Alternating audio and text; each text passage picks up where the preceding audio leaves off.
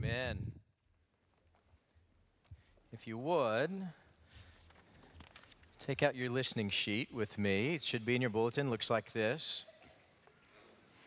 And our text for today is at the top of the sheet. We're gonna read that together. All right, let's stand and let's read the text together. This then is the text for today. For out of much affliction and anguish of heart I wrote to you with many tears, not so that you would be made sorrowful, but that you might know the love which I have especially for you. But if any has caused sorrow, he has caused sorrow not to me, but in some degree, in order not to say too much, to all of you. Sufficient for such a one is this punishment, which was inflicted by the majority, so that on the contrary, you should rather forgive and comfort him. Otherwise, such a one might be overwhelmed by excessive sorrow. May God bless the reading of his word.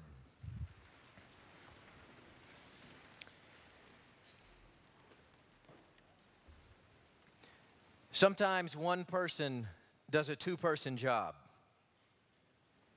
I bet some of us feel like we are one person doing the job of two, or one person doing the job of many. But there are moments in our lives when you should ask for help. There are times in our lives that really do require two people. Now, I have some images I want to show you here this morning of one person doing a two-person job. First, you see here is a logger with a two-man crosscut saw.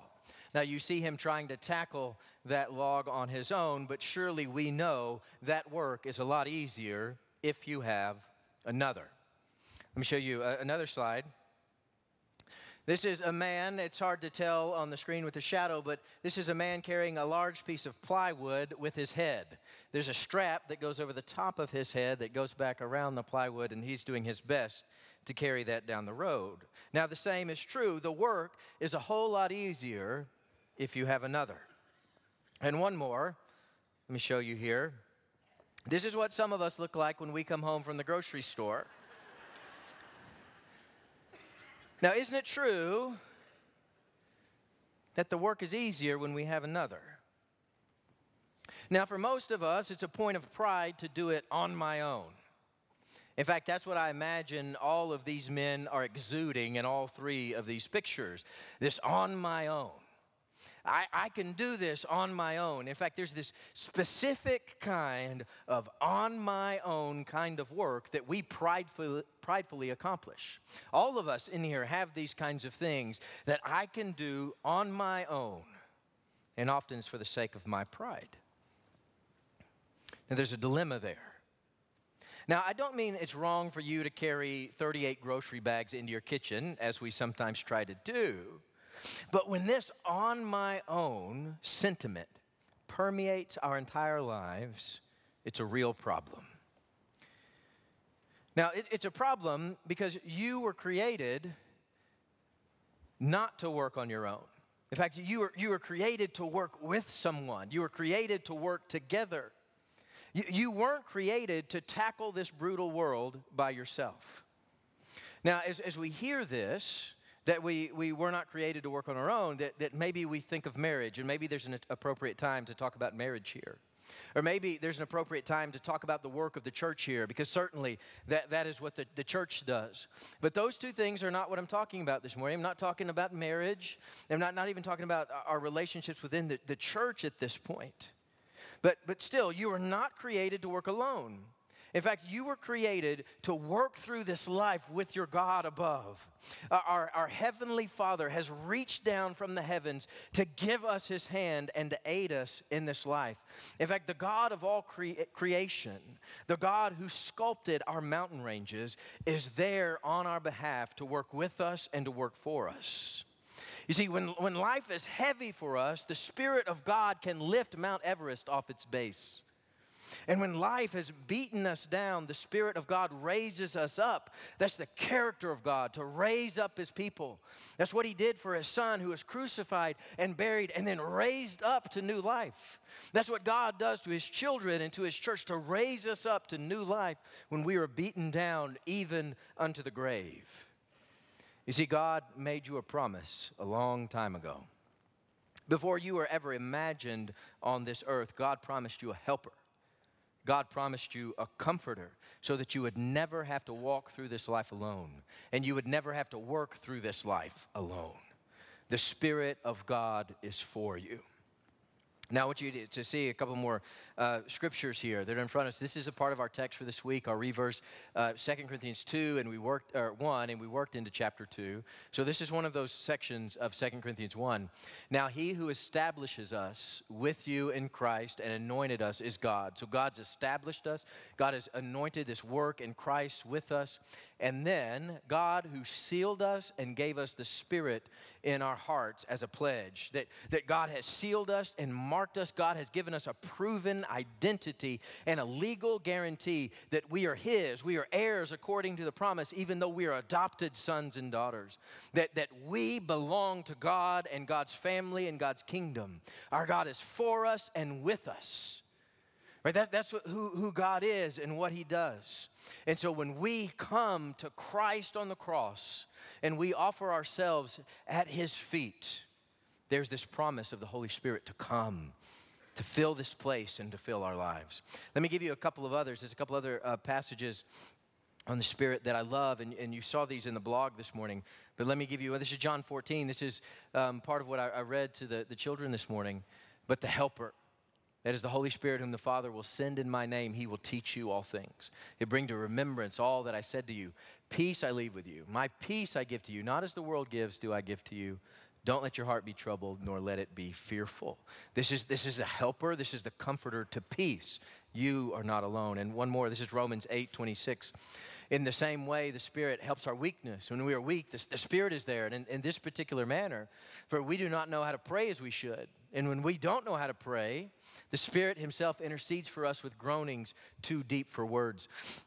The Spirit is in our midst.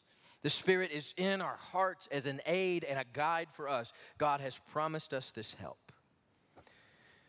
Now, what you hear behind 2 Corinthians 1 and 2, where we have been this week, is that Paul would not have made it alone. In fact, if you read all through the book of 2 Corinthians, it's clear that Paul could not have done this alone. In fact, the on my own strategy would never work. At the end of 2 Corinthians, we're reminded of this exemplary servant of God and all that he had to go through on his journeys. He was beaten near death multiple times. He was jailed multiple times. He was left for dead after a stoning. He was chased out of nearly every city that he went into.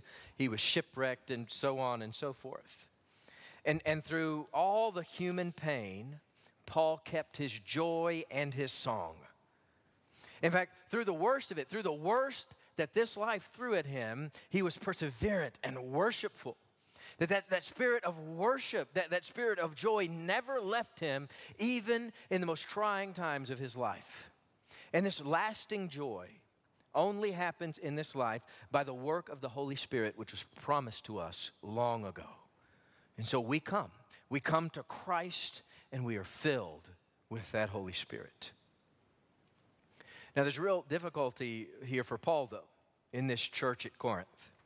There were some in the church that leveled harsh accusations against him. They were accusing him of being a liar. They said, we can't trust what he says. And in fact, if Paul is a liar, then can we even trust the gospel?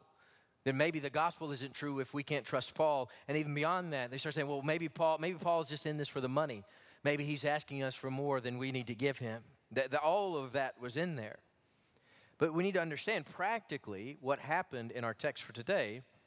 As Paul said, he was coming to this church again. He was going to come see them. He was going to visit them again.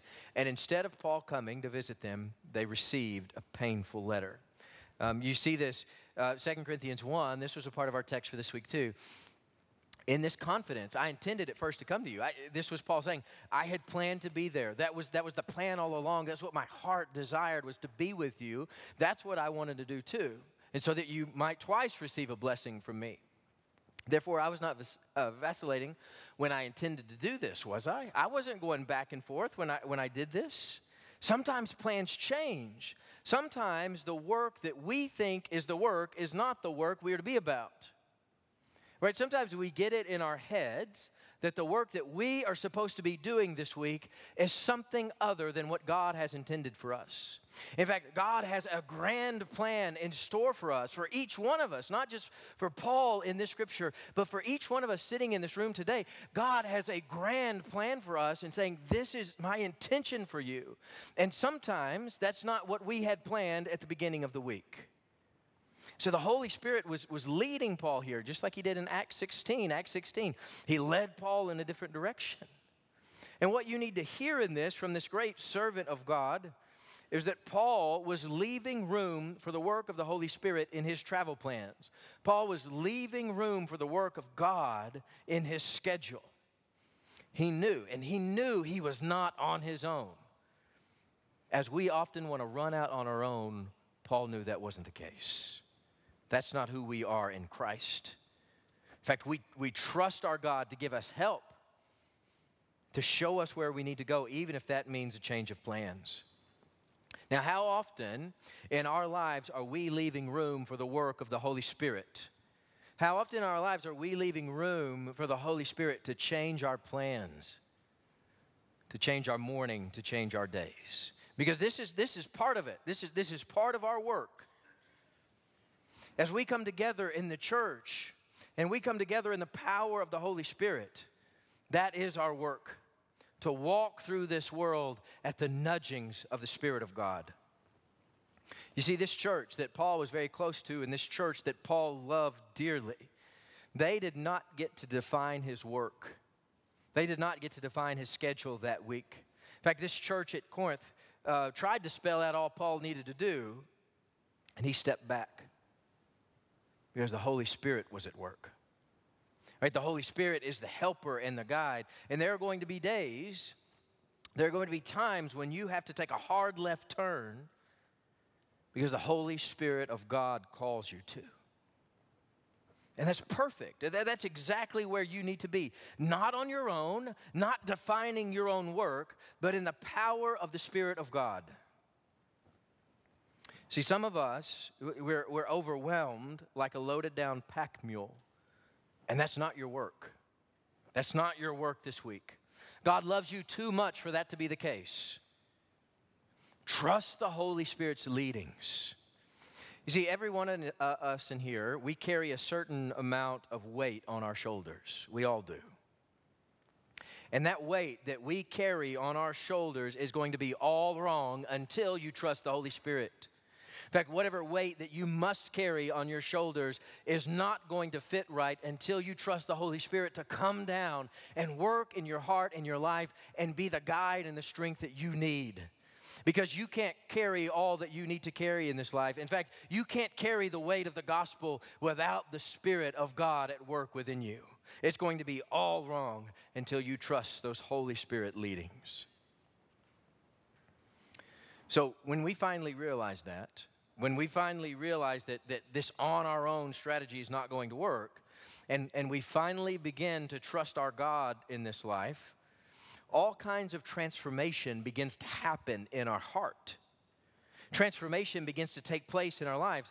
In fact, Paul lives this out in a couple of different ways in the letter. There's a lot of ways this transformation of the Holy Spirit happens in our life, but let me give you a couple that Paul does here. Look at 2 Corinthians 2:4 with me. For out of much affliction and anguish of heart I wrote to you with many tears, not so that you would be made sorrowful, but that you might know the love which I have especially for you. Many tears, this love which I have especially for you. Paul is weeping over the pain that's in this church. And you know why? Do you know why Paul is weeping over the pain that's in this church? It's not because somebody was mean to him, because it's easy for us to make that connection. Somebody was mean to him, so he must be upset. That's not what's happening here at all. In fact, Paul is weeping tears that are rolling down off his face onto the letter itself, because he knows God cares deeply about his church. Right? It was the work of the Holy Spirit in Paul that he starts caring about this church as much as God cared about the church. God wanted unity and life in this church. God wanted repentance and forgiveness to happen in this church. And all of it was right on a razor's edge. And Paul knew that it was falling apart. And he hurt because God was hurting over this church. And if God cares deeply about it, then so was Paul going to care deeply about it. And this is our work. This is the real work of the church. That the Holy Spirit works in us to foster in us this deep care about the things that God cares about. God cares about this church. And our hearts should cherish the church and fight hard for the church. If God cares about it, then I care about it. God cares too about your repentance. We see it all through Scripture. Or maybe it might be easier for us to understand that or hear that God hates sin. That the sin in our life is ugly and that it separates us from our God. And it puts a distance. It puts a whole roof over our head that we can't pray through because it gets in the way of all that we want to say to our God. And God cares deeply. God's concern is for you to come to repentance and for all that to be wiped clear and wiped clean so that you can have this intimate relationship with your God. See, when are we finally going to care about coming to repentance like God cares about us coming to repentance? See, God is heartbroken over your sin. Why aren't we as heartbroken over our sin as God is? If God cares about it, then I'm going to care about it. And another, we can't miss, this thread is all through Scripture. God cares deeply about the alien, the orphan, and the widow. And so too is our charge. We should weep over the struggle. See, reality seems different though, doesn't it? We rarely, if ever, find ourselves weeping over the church or weeping over unrepentant sin or weeping over the struggle of a widow. But that's what Scripture calls. That's the heart of our God. And let me help you here. If that's where you are, if that's where we are sitting in this place with a calloused heart, we call on our God this morning because nothing else in this world can help us other than our God. And so we call on our God to intervene, to beg for the Holy Spirit to come in and help our heart, to help our heart care about the things that God cares about. You see, when we're out working on our own, trying to do the work of two people at once, it usually reveals something. It reveals something deep within our hearts. It usually reveals something about our pride when we're trying to do the work of two people at once. About our pride or our stuff or our reputation or our peace of mind. But this morning, let God handle those things. Let those burdens that are on you this morning, let the Holy Spirit of God come in and relieve you of those things. In fact, may the Holy Spirit come into this place and shape our hearts into holy iterations of God. Now, in this letter that Paul wrote, it seems as though the tears were a direct result of him being slandered and no one sticking up for him either. But as he's working down through this, the real problem is, no one stuck up for him, but it didn't seem like no one stuck up for the gospel either, at least not initially. Nobody was standing up for the gospel and the truth that we hold. And so Paul had to send them a painful word, a tearful letter. And then, after that, they finally were able to do the work of the church. Finally, a majority of the church realized the pain of this whole situation, the pain of the division that was happening in the church. And so what ended up happening is they confronted this wayward man in the church. He repented, and they forgave him. Now, this is a miracle in and of itself, one that the church had the courage and the power of the Spirit to, one, confront the sin, and then after they did that, have this heart of forgiveness, this moment of grace that they accepted this man in his repentance and offered him a grace that our God offers. They forgave him. See, this is the hard work of the church that we cannot do on our own. We're not capable of this kind of love and grace and forgiveness on our own. And so we trust that the Holy Spirit will come down and give us the power and the grace that we need so that we can repent and forgive in those same ways. And it's especially hard for us to heed the words like Jesus in Matthew 18. This is Jesus in Matthew 18. It's when Peter comes and said, Lord, how often shall I forgive my brother who sins against me? Up to 7 times. And Peter thinks he's really stepping out on a limb here. I'm going to be the bigger man. I'm going to take the high road, and I'm going to forgive 7 times. And Jesus says, you're not even close. In fact, as Jesus said to him, I don't say to you 7 times, but up to 70 times 7. There's a lot more here than you understand or you know. In fact, there's a grace and a forgiveness that's greater than you can even imagine that God has offered down out of heaven. And as you experience that grace and that forgiveness on your own, let that spill out into your lives. Let it spill out into the church, and the Holy Spirit will be working. You see, this is our work. In our text today, 2 Corinthians 2, as Paul gets to the end of our text, he says, I don't care what this man did to me. If you forgive him, I forgive him. That's fine. You know, he couldn't do that on his own. To deeply care and to forgive well, that is the work of the Holy Spirit. Paul couldn't have cared that deeply or forgiven that well without the Holy Spirit being at work. And that's our hope this morning, because we're not capable of that on our own either.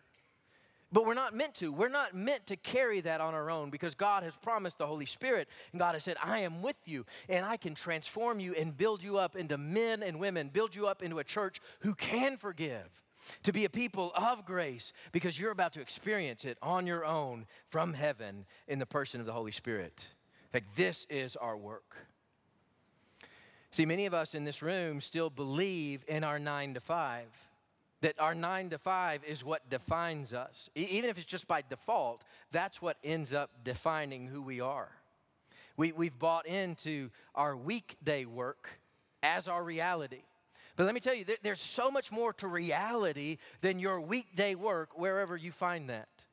And whatever you're doing in your weekday work, there's this greater promise, and there's this greater concern. There's this greater kingdom that's at work in all of us, doing a mighty work that some of us can't yet see. Right, let's move beyond that weekday work of our 9 to 5 and see what God is doing in it. See, forgiveness is our work. Caring about holy ways is our work. Trusting the Holy Spirit, this is our work. See, whatever else you have to tend to this week, whatever your weekday work is, it's all microscopic in comparison to what God has in store for you.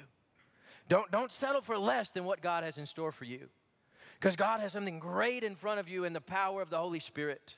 And if you can't yet see it, trust the Holy Spirit. Ask God to come and fill you up so that you can see what God has in store for you. Come and trust in those promises of God so that you never feel alone in this painful world again, and so that you never feel alone in this great work that we have to do together.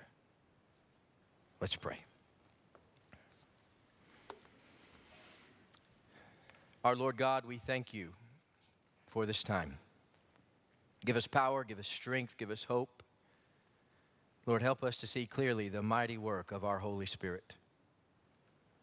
Lord, come, break into our hearts, reveal something new. It's in the name of Jesus Christ we pray. Amen.